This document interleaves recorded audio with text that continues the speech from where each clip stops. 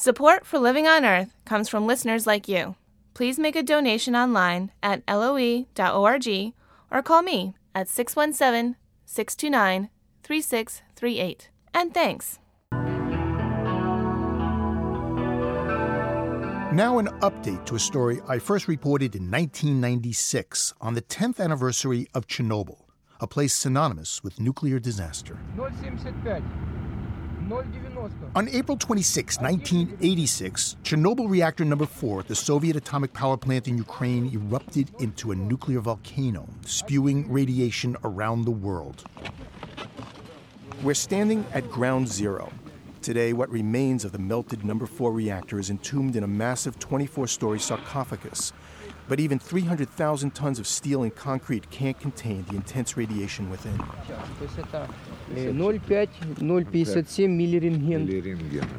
4.5 millirengens per hour. Today, almost exactly 22 years after the world's worst nuclear accident, the Chernobyl power plant, with its hastily constructed sarcophagus entombing the doomed reactor, is still one of the most radioactive places on the planet.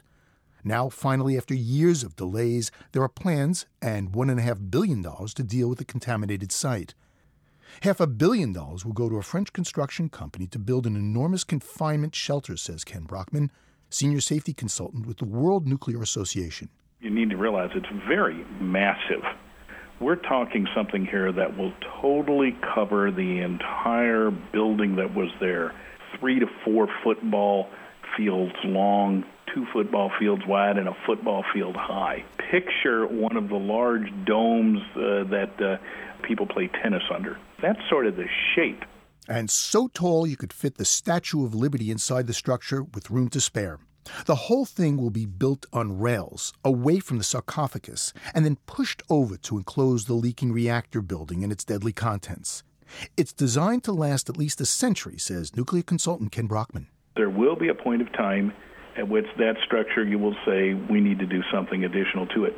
I'm very confident that the technology of the future will have some capabilities to be able to supplement this or even replace it in a way that we can't even fathom today.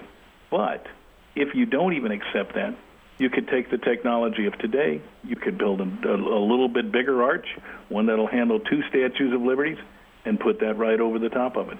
You know, in Russian, they call it a matryoshka doll. It's the nesting dolls. One goes in and on top of the other. I'd never thought of it in that way, but the matryoshka would certainly be a philosophy that could be used, and it's probably a very good one, because if you've ever seen these nested doll sets, each one is perfectly maintained inside the other.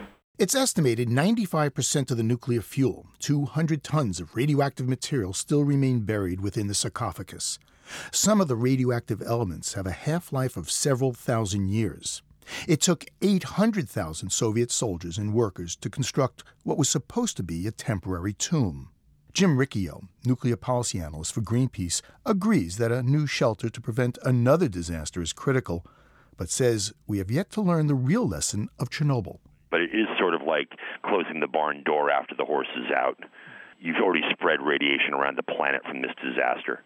Ideally, you wish it had never happened in the first place, but given the fact that it has, and we're still trying to clean it up some 22 years after the accident, I think that speaks volumes about the dangers of nuclear power. Once 120,000 people lived within 30 kilometers, about 20 miles from the Chernobyl power plant. They were evacuated after the disaster and have been prohibited from moving back. Ever since, it's been a landscape of ghosts, abandoned schools and homes, a huge rusting Ferris wheel.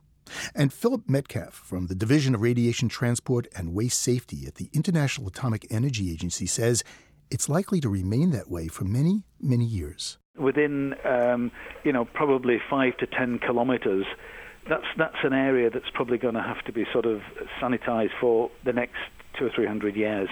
Plans haven't been finalized yet, but Metcalf says the remains of the doomed reactor will most likely be buried in the area around Chernobyl. The idea will be to dismantle the existing structure, the so-called sarcophagus, dismantle that, remove it, and then remove the radioactive residues from the damaged reactor core. So probably within the next sort of 50 years, that work will take place, and hopefully 50, 60 years hence, there will be nothing left, and the new construction can then be dismantled. Construction of the Chernobyl new safety confinement structure is scheduled to begin late this fall.